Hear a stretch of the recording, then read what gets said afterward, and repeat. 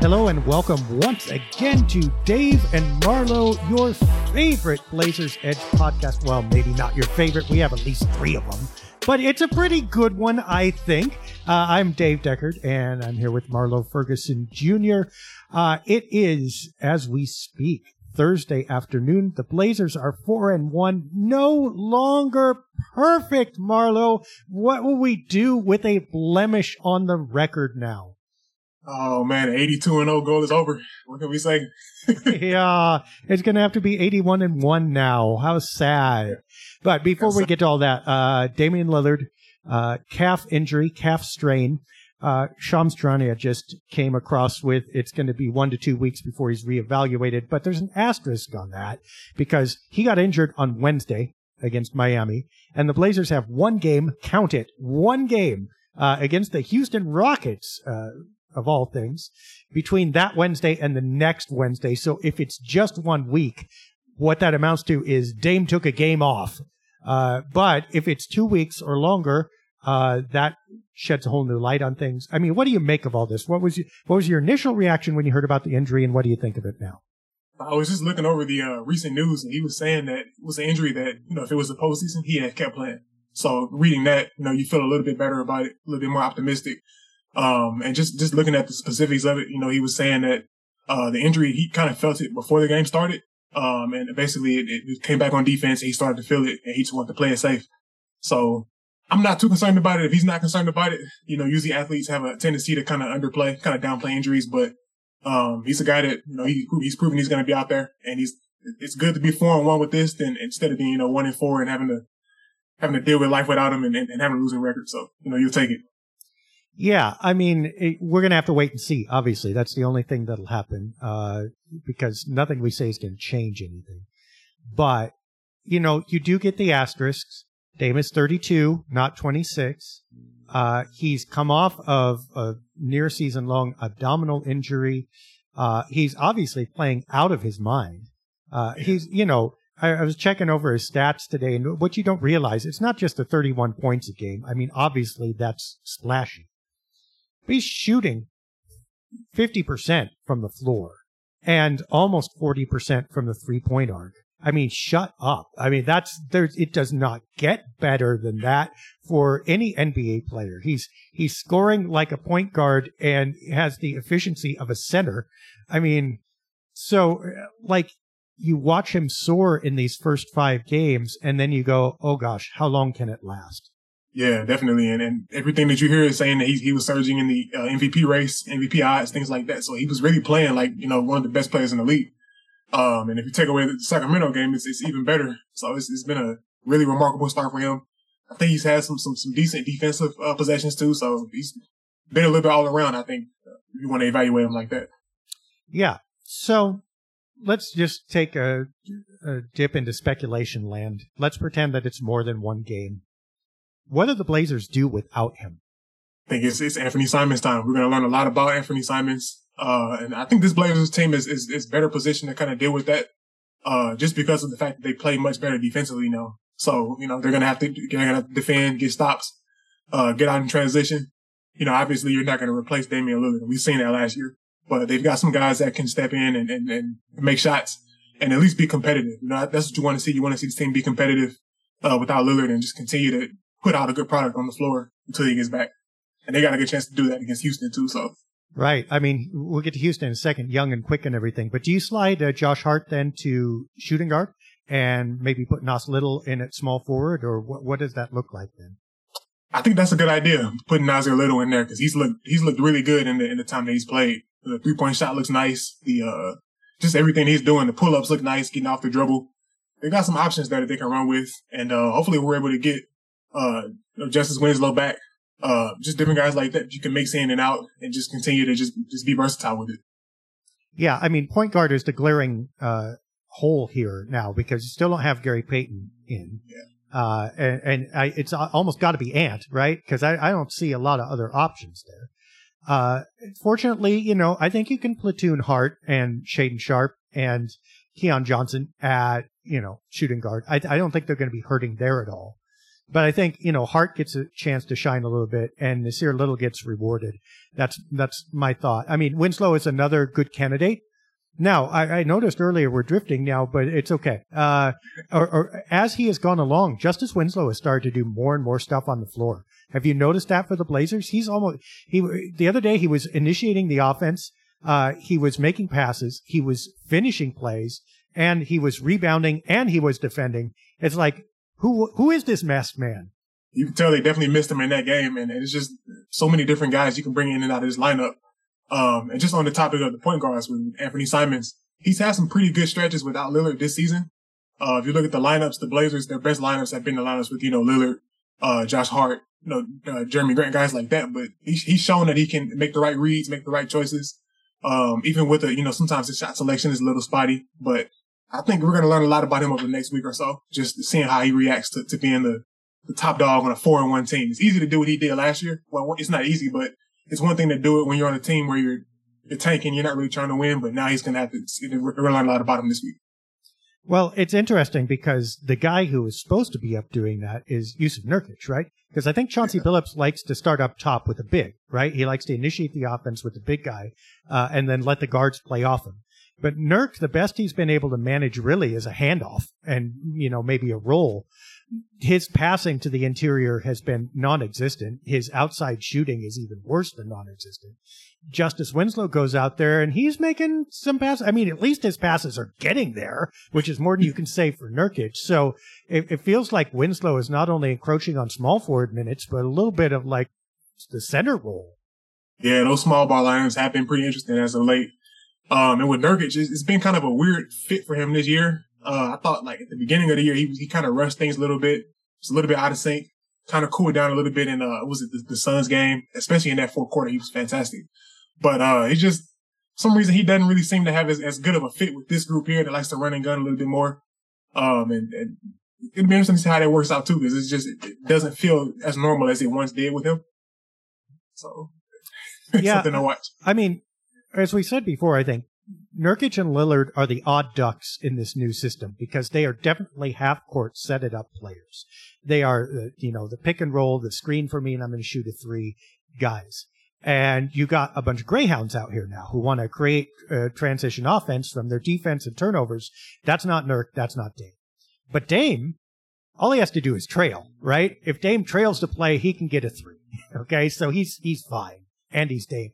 Nurkic is just, he's in a weird spot. He just doesn't quite mesh. The one thing I will say that he has done fairly well is he has certainly contributed to the Blazers' rebounding. And I see this as one of the keys to their success early, that they have the potential to be out-rebounded on any given night, given their size, and the fact that going into the season, Nurkic was literally their only rebounder, right? But you have Nurkic stepping up, and he's the anchor there. But Josh Hart has been fantastic. Jeremy Grant has been not bad. The guards have been really good. They've actually stayed even, at least, with almost every opponent, especially in offensive rebounding, which is a huge, huge hole that they've filled successfully. Now, the one place where it kind of fell apart a little bit, there were other things, but the Heat game. The Heat actually took them out of their board work. The Heat controlled the board. I think that's part of what cost the Blazers the game. That's a good point. And it's really important when you run that zone defense like Chauncey does. Guys have to get back and get rebounds, got to get on the glass. And so Nurkic is definitely been stand out in that area. And it's been a little bit surprising too because of the fact that, he doesn't get those paint touches like he used to. If you look at the numbers, the Blazers are around the bottom of the league in paint touches, post-ups, things like that. But he's finding ways to kind of stay active. And that two-man game with him and Lillard is still a cheat code, even to this day. Like, you look at the Denver game, it was Lillard and Nurkic just running the pocket passes, pick and rolls, and Jokic and Murray were coming right back with their same thing. So that's going to be one of those things that it continues to free up Lillard. So he's putting up things that aren't going to show up specifically on the box score. But yeah, he's the guy that you got to watch for because it's just a weird fit all around for him at this point. Yeah, I think as long as he's setting screens and rebounding, he's going to have a place, but it'll be interesting to see how that plays out. Let's talk about that zone defense that you mentioned. So what do you think? I mean, they've had some success with it. Not so much against Miami, though. When they lost with it. But, that's certainly, they did really well against the Nuggets there, second half adjustments. What do you think of the zone? I like the versatility that they've kind of run it with. They're starting in different areas, right? You're talking about a 2-2-1, mixing it up 3-2. They got Jeremy Grant at the top. And I made a thread where I was talking about how it's kind of similar to how the Cleveland Cavaliers use Evan Mobley, where you got a big guy right there just marauding the passing lanes there with the guards, and it makes it tough for them. So it's definitely good. We've seen it work. Chauncey ran it on the first play against the Heat. Big time possession against Phoenix right at the end of that game. A long time throughout that first half against the Lakers. So a lot of different areas and times they run it. You tell he's trusted. And basically, I've looked into the numbers, and per second spectrum, they ran that at the number one highest rate in the league last year. And they seem like they're on pace to break that this year. So it's a lot of different looks. And Chauncey seems to really, really like that zone defense. Yeah. I mean, I've noticed that a little bit. And actually, I like it. And here's why I like it. I think I mentioned this in the recap somewhere. That, look, the Blazers are supposed to be able to cover ground, theoretically, but practically they don't, especially when they sag into the lane. But what the zone does is shorten the track, right? So now I just have to cover within a 8-foot radius of me, which all of them can do real well, even Nurkic, right? As opposed to having to run halfway across the court where they're late. So I think you shorten the territory that they have to defend. And also, I think you make help a little bit easier then, and also your recovery. And in that sense, less running and more clarity has added up to, I think, more success. Now, my problem with zones has always been, no matter how you mix them up, the league eventually solves it. That what works in October and November doesn't work in April, right? So it'll be interesting to see if they have enough permutations where they can keep doing this all year. If not, I think, for instance, one place I see it's really not going to work. I mean, it killed Denver, right? I think that happens once. And I think Denver looks at that tape and goes, you know what? We've got the reigning league MVP, who is also a one-man zone buster if we use him right. And you go ahead, throw that again. Yeah, I think if they see that again, they're going to be much more equipped to deal with it, especially with Michael Porter Jr. and Jamal Murray and those guys. But with Miami, you kind of, that would have been the strategy I would have went with Miami, because, they talk about, how poorly they played in the half court, especially in the playoffs last year. And this year, it was just a matter of, Tyler Hero getting hot, Max Strus getting hot, Gabriel Vincent getting hot, and the Heat just finding ways to score out of that mid post with Jimmy Butler. So, I like the strategy there against a team like that doesn't really, shoot the ball that well from three. They came into the game, I think, shooting like 33%, 34%. So you kind of live with the results there. But the toughest part about that game to me was just the fact that, they kind of gave the Blazers a taste of their own medicine when they were running the zone too, and Portland just couldn't find a way to overcome it. So it's tough to see it kind of go down like that. Yeah, and this is really weird to say, but I think the Blazers lost that game on offense. Yeah. They, first of all, the turnovers, obviously. But second, I think that's not necessarily an accident, that the Blazers, they're still fragile, right? And so if you've got an adept defensive team that can throw different looks at them, they are going to get disrupted pretty easily at this stage. Hopefully that will improve. But it doesn't matter what defense you throw if the opponent is running it the other way and dunking. I mean, there's no you don't even get to a zone at that point. You just take the ball out of the bucket. So, I think Miami, that was not an accident. And how weird is it to be able to say, well, Portland needs a little more continuity on offense. Yeah, they definitely weren't expecting that. But the first quarter, they looked really good. 31 points in the first quarter. And I thought the second quarter, the shots they were getting were those shots that had went in those first four games. Damian Lillard he had a couple of shots that came up just short. I like the way Shaedon Sharpe looked in that first half. Really had a lot of energy, and he kind of took over that game in his own way. So a lot of positives to kind of take away, and it feels kind of weird to say that in a 21-point loss. And the fact that they ended up outscoring Miami in points off turnovers, despite losing by 21, is just kind of odd. So I think that the Blazers are better than they played in that game. I think they're still going to be able to compete against the top teams, but they were due for a hiccup. So the fact that it came there is not the end of the world, I don't think. Well, and rehearsing what we just brought up, this is what Damian Lillard is valuable for. if nothing else, he's the backstop. And really, he's been bookending it, right? So at first, he was laying back the first couple games of the season. But really, what he's done now is I'm going to come out strong. I'm going to put my imprint on this game. And then you guys get to play. And if it works out and you build up enough of the lead, fine. But if you're faltering, if, Jeremy Grant isn't getting enough touches or someone else's shot isn't going in, then I get it. I'm your backstop. I'm your fail safe. And I'm going to make sure we pull this through. Now, I think they probably still have people who can assert themselves at the beginning of games. I mean, Simons is the prime candidate. But that backstop, if Lillard is out, I'm not sure they have that. If things start fumbling, they're just going to keep rolling around on the ground because Dame isn't there to go, I've got this 1,000 times over.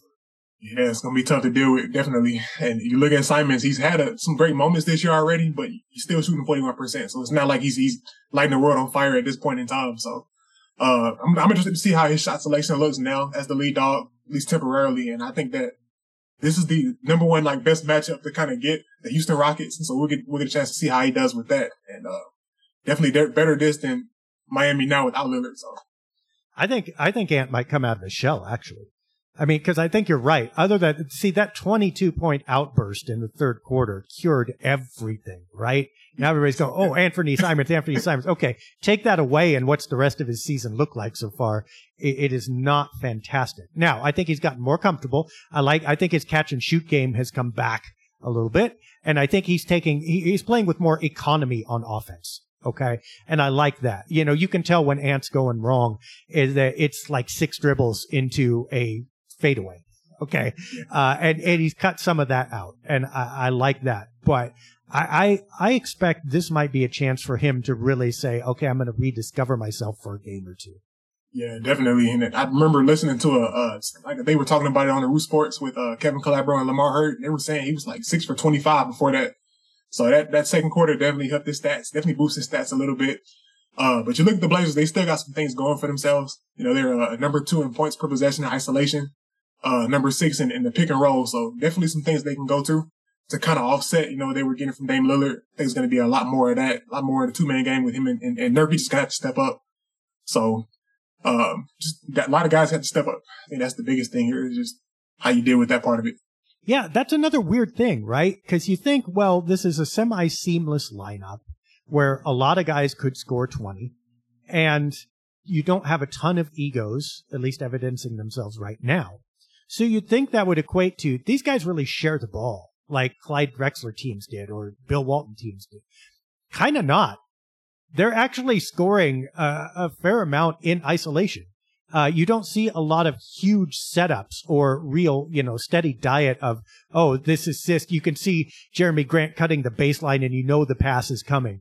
It's more like, okay, we drew the defense over to this side and the guy on the weak side has got moves. So swing him the ball and watch him go. How do you feel about that? I mean, do you think that that's sustainable? I'm not sure. I think their best way to kind of deal with that, I think, is going to be getting to the free throw line. You know what I'm saying? That's been their bread and butter this year.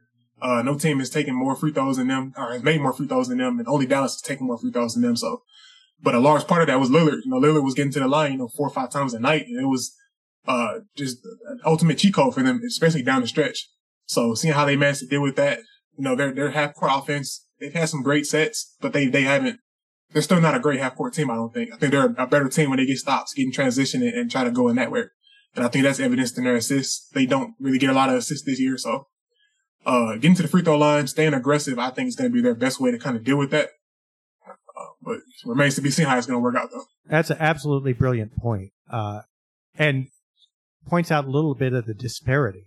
Well, first of all, let's take the first point. As much as Blazer fans like to complain about the refs, this year they've got nothing to complain about. I mean, yes. Guys are getting sneezed on, and getting foul shots. Now, part of that is their commitment to take it inside. They're not primarily a 3-point shooting team anymore. They don't have that reputation. That certainly helps. And I expect that will continue throughout the season. But some of these kind of favorable beginning of the season calls, I don't know that that's going to last. And especially if there continues to be a disparity between points in the paint and free throws taken. Although, to be fair, those do kind of link up because if you're fouled on a shot, you don't necessarily get the conversion. So what would have been points on the paint becomes a free throw. I get that, but you still probably, that gap makes me itchy. The other thing that makes me itchy is Jusuf Nurkic's lack of inside scoring power. So you're going to not have the ball in the middle for the long stretches of time you usually need in order to keep drawing those foul shots. So I'm interested to see whether the whistles level out, and if so, whether the Blazers are able to succeed. Yeah, that's a good point. I think with Nurkic, I think most Blazers fans would kind of say this. He misses a lot of easy shots around the rim that he probably should make. But at the same time, this ability to be able to get to the line, get in that paint, I think it's going to be crucial for this team. My thing is that I'm thinking about, I'm not sure how much longer the Blazers can kind of live on this strategy that they've had. If you look at the games they played this year, a lot of situations where they've gotten the big in foul trouble, right? You're talking about DeAndre Ayton, Nikola Jokic, Anthony Davis. Every game they've managed to get him one foul away from a substitution, and then they've hunted them down and kind of taking advantage of that. So it's a good trend, but I'm not sure how sustainable that is over a full season.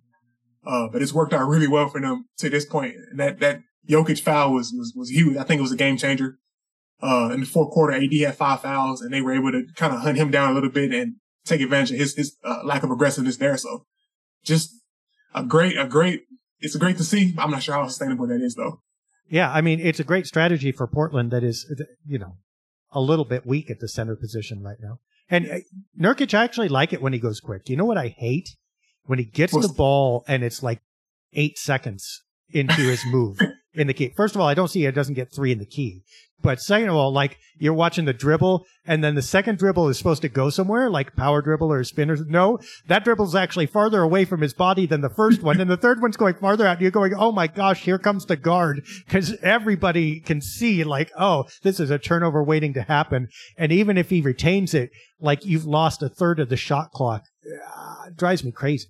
Yeah, Nurkic he's such a fun player to watch, but not always for the right reasons. Like, I tell you what I enjoy. I love watching him kind of bully guys and putting them on the ground. Like, 2 different situations with Jokic where he put him on the ground in the fourth quarter.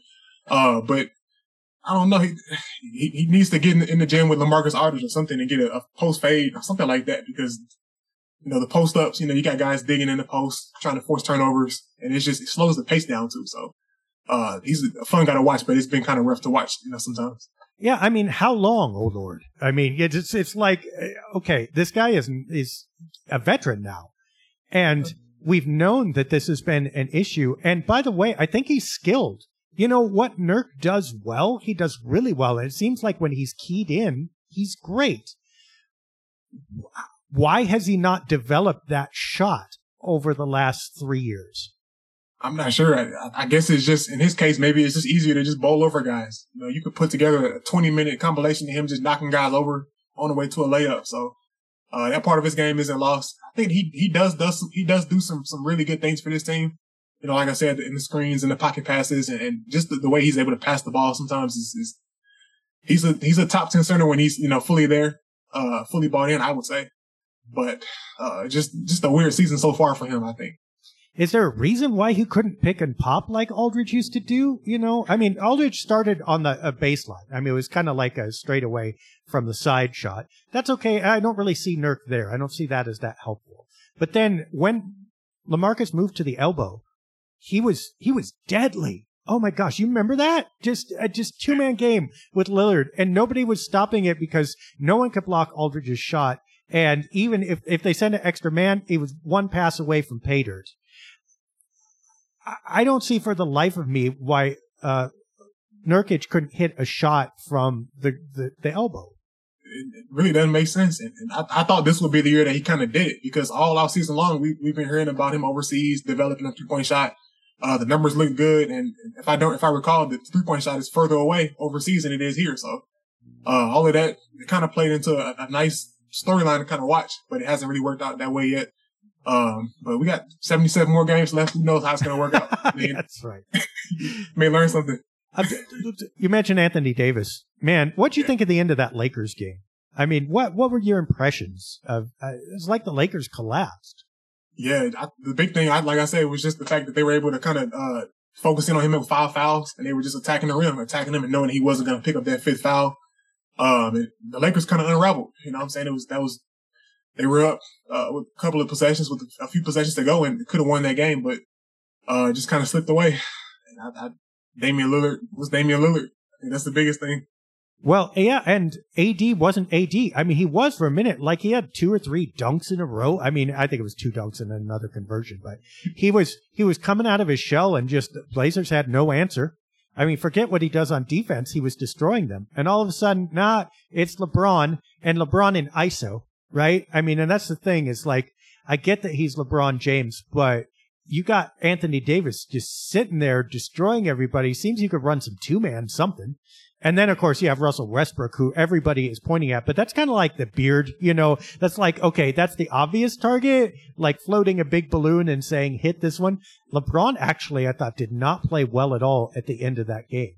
Yeah, their late game execution is really the execution anywhere. They're 0-6, so they haven't been good anywhere, but just a lot of problems with that team. And I thought they should have definitely went to Davis. He had the hot hand. And I left that game being just extremely impressed at what he did defensively. I think he had 6 blocks. I forget the numbers, but the Blazers were shooting like 40% in the paint. And if you know anything about it, that's 40%. That's terrible. So, it's just, he impacts the game in so many different ways when he's healthy. But I think that 5th foul was kind of in his head a little bit, because he couldn't do too much of anything, couldn't be aggressive, and it just went the Blazers' way toward the end of that night. Yep. The only one we haven't talked about is the Suns game, and mostly what struck me about that one, I think, was the poise. I mean, the Suns are a veteran team. They've been to the conference finals. They've been to the NBA finals. And really, you couldn't tell the difference between the squads in the way they were playing down the stretch. That is impressive for Portland. Yeah, people forget that's a 64-win team last year. Like, the fact that they were able to compete with them is absolutely remarkable. And I left that game, I was rewatching that game earlier today, and it was crazy to see Devin Booker on that last play in the 4th quarter. Tried to do a step back, like the side step 3-pointer from the same spot Lillard shot from. And I'm like, I can't believe he had the audacity to try that. But just in general, the Blazers, I thought their zone defense was sharp. They hit shots when they needed to. And, they looked like a team that was really ready to make that next step and something to build off of. Yep. So, yeah, I mean, overall, I think you have to say, obviously, it was a hugely successful week. I mean, last time we talked, the Blazers were 1-0 versus Sacramento, which, I mean, good win, but it was really a close win despite it being 7 points. They were, deadlocked in the final minute, basically. So it turned from a good win to an astonishing week. Just general question. I mean, how do you feel about this team right now at 4-1? I mean, what if you were to describe this team, what would you say? Feeling good. I mean, if you could ask 1,000 Blazers fans, even the most bullish ones, if you could ask them what their first loss would have been, I doubt they would have said, the Blazers start 4-0 for the first time since '99, and they end up losing it to the Miami Heat. So the fact that they're 4-1 right now, with the schedule they had the second toughest schedule over their first 20 games. So getting off on a high start like this is vital. It's very crucial. And most people paid them as a play-in team. So getting these wins early, I think is going to be very key for them. And just the fact that they've done it and like Lillard said, the ways they've done it has been sustainable too. Over those first 3 games, they had, 2 different guys hit game-winning shots, and neither one of them was Damian Lillard. So just a lot of different guys that are making plays. And I think the effort level is going to be there every night. When you have effort, you give yourself a chance to win games that you can at least hang in there. So feeling good about this team. Not bought in on the idea that they're a full-on championship team yet, but the fact that we're able to even talk about this in October is we're very fortunate to do that. Yeah, I mean, I think the latter part, the effort and energy and style of play part is the most eye-opening for me. I mean, because first of all, there was none of this in preseason. No. But second of all, look, the win total is almost incidental. You go a couple of things go the other way, and they have 2 more losses. But for me, that still wouldn't invalidate what they've done. They're starting to get a more defined, sustained style of play, energetic, in which most of their players seem to be able to prosper. I mean, run down the roster. Who's doing well? Lillard, definitely. Shaedon Sharpe, definitely. Anthony Simons, not as much, but like I said, it's covered by that shiny quarter, and you feel like he's coming up. Josh Hart, fantastic. Jeremy Grant, doing good. Justice Winslow, yes. Nasir Little, yes. Yusuf Nurkic, So you got, Nurkic not so much, and Anthony Simons with a big asterisk. everybody else is playing either at or above their heads. That wasn't guaranteed with this lineup. So you've got to like that. I'm not sure that they will continue to win 80% of their games. But, you do a little bit of gelling and stay with your head above water, and who knows what can happen when the schedule gets easier. Now, here's the other thing that I forgot personally, and I should have known this. We were all talking about, and my excuse is, it's been a minute since it mattered, okay? But we're all talking about, like, the first 20 games are brutal, and they are. But when you want to have a brutal stretch, probably, it's the first 20 games. Because the beginning of the season for all teams is kind of random. I mean, you're going to get a lot of variance before it locks in. So this may be sneaky cool, especially for the start they got off to. If the Blazers escape out of their first 20, even at 500, they've got to be going, hey, we did all right. Yeah, that's a great point. I hadn't even thought about that. And just thinking about how many times in Blazers history where we've had a slow start. You come into the season and you're 7-13, 8-12, in that Terry Stotts tenure or whatever it was. Like, this team started off slow so many different years. So, start off 4-1 here, and I think that's that. Injuries are going to be inevitable. They're going to happen. Guys are going to get banged up, especially with the way the Blazers play. So that they're able to kind of get themselves a little bit of cushion with these wins is I think, more vital than people think too. So, a lot of different positives that come with, getting those extra bounces, things going your way, especially this part of the season. Yeah. And I mean, just the spirit. I mean, have you noticed that? I mean, before we go to our predictions and stuff, you feel it? Like, do you feel it around the media, the national media, but especially around Portland? Like, there's something here that's been missing for quite a while. I feel it. Definitely feel the energy. I was watching the Anthony Simons third quarter again, and you can just see that the crowd's going crazy. Drew Eubanks, he's the veteran trying to keep guys like Greg Brown from stepping on the floor. Just a lot of excitement. And you think about where we were a year ago. We had to tough out a lot of different recaps, a lot of different podcasts where we were, the Blazers were 20-40. So just being able to see that and getting some excitement in here.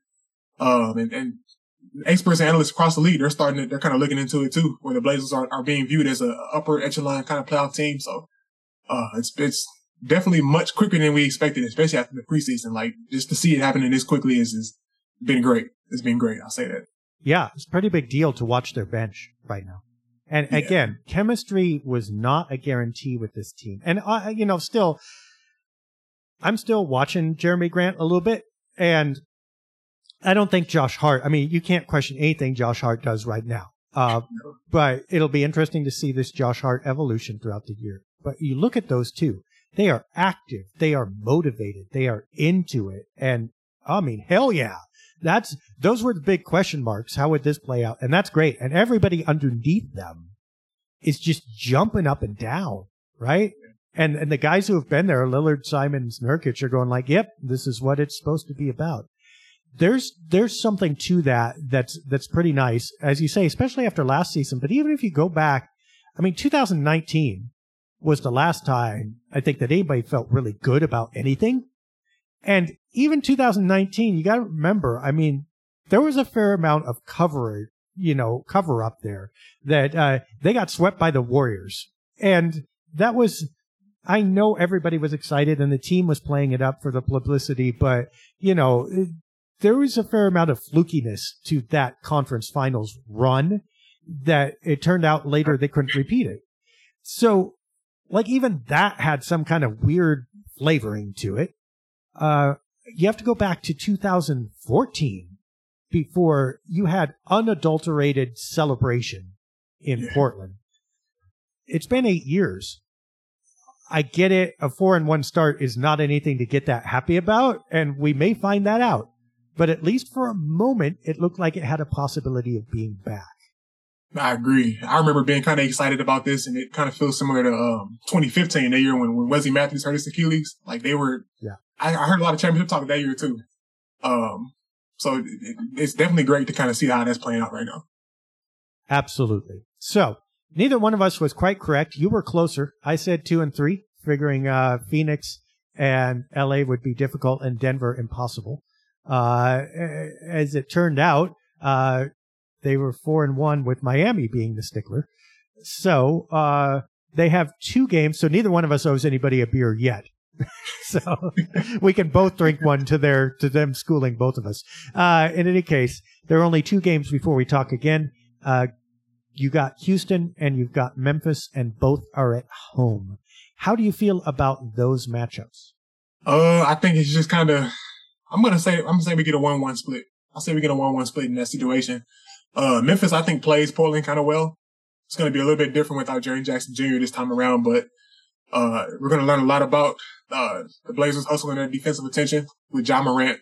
And like we've kind of talked a little bit about Jeremy Grant. They've had him guarding the other team's best perimeter player on the other side. So we've seen him guard, Russell Westbrook, Chris Paul.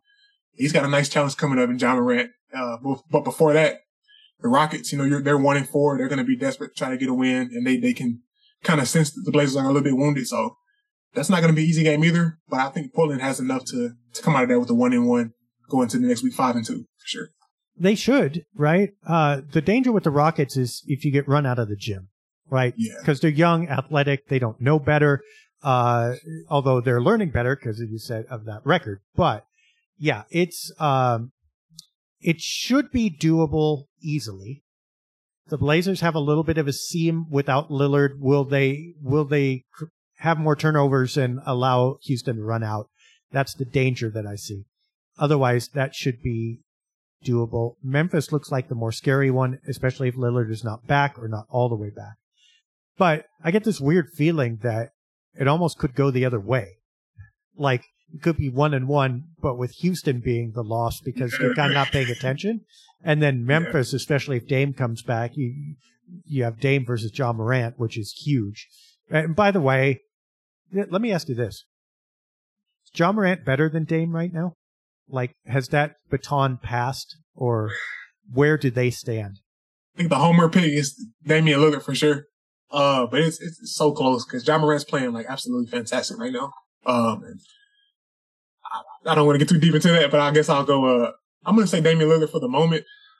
If I were in a 7-game series, I think I would rather have Damian Lillard's just ability to command the floor, take over a game like that.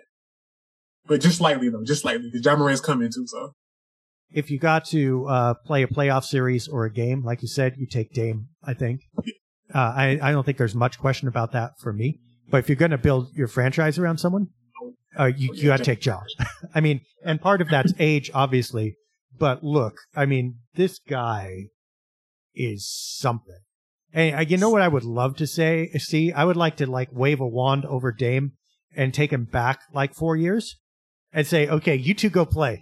All I want to do is watch you guys play. And I would say if there's a next Dame out there, it's Ja. And he's different. He's not the same at all. But the combination of moxie, star power, talent, take over a game, and looking at this guy is the next thing, the same way Dame once was the next thing. This is my guy. Agree with that. That's that mid-major underdog in them. Ja Morant's from Murray State. Dame lives Weber State. So those guys know they're underdogs. They were counted out, and you can see it in the way they play. So hopefully we can get that Lillard versus Morant matchup. That'd be fantastic early season. Always good. And then, Desmond Bane's been playing real well too. Oh my gosh. So you got, okay. So you talk about star backcourts, and there was some kind of weird preseason thing where they named the top 10 and Dame and Ant were in there. That was dumb. Lillard and Simons are obviously a premier backcourt, but boy, I mean, there's a paper, edgewise between Portland's 2 and Memphis's 2 right now. And I'm not sure which you would take. It would depend on the night. I think it's kind of similar to the way we talked about it before. Like if I'm in a regular season game in February and I need a win, I might go Morant and Bane. But if I'm in a 7-game series or a game 7 must win, I just feel like Damian Lillard's proven so many times, time and time again, that he kind of rises to the occasion. So I trust him in that situation. But man, it's close. It's definitely close. Yeah. Well, and both of them, I don't know. Maybe, I don't know. I mean, you got Paul and Devin Booker. I mean, they're right there too. Although Chris Paul's a little old now, but in one, I don't know if you had one playoff game or series, if you would take Chris Paul and Devin Booker over Dame and Simons, that's close too. So that's a third one in the West. And then, of course, you got Steph and Clay, although Clay might be falling off the wagon here or chipping over the guardrail. It's close. Everything's close. If I could guarantee full health, I think I might go Chris Paul and Devin Booker. But every year with Phoenix, you kind of run the risk of Chris Paul hurting his hamstrings, stuff like that. It just unravels after that. But I think the fun thing about all of this is that we haven't really seen Anthony Simons, in peak form yet. A lot of these guys we've seen Devin Booker at an MVP level, Chris Paul MVP level. We've seen Steph and Clay in their peaks. So with Simons, it's just, he's still so young, still different things different nuances he can add to his game. So it's just, I think with a little more time, this conversation is going to be even better. In a couple of years. And how exciting will it be if Memphis and Portland both make the playoffs, Golden State and Phoenix are there? There's going to be some titanic battles in the West. I mean, we're not even counting Denver and we're not even counting the Clippers, but this could shape up to be a heck of an April and May. Anyway, the battery's running low on my recorder, so we better wrap this up. We are glad that you could be with us this week, and Houston and Memphis we'll talk about next week, along with Damian Lillard coming back and a lot of other stuff. For Marlo Ferguson Jr., I'm Dave Deckard. Thanks for joining us. We'll see you next week on Dave and Marlo.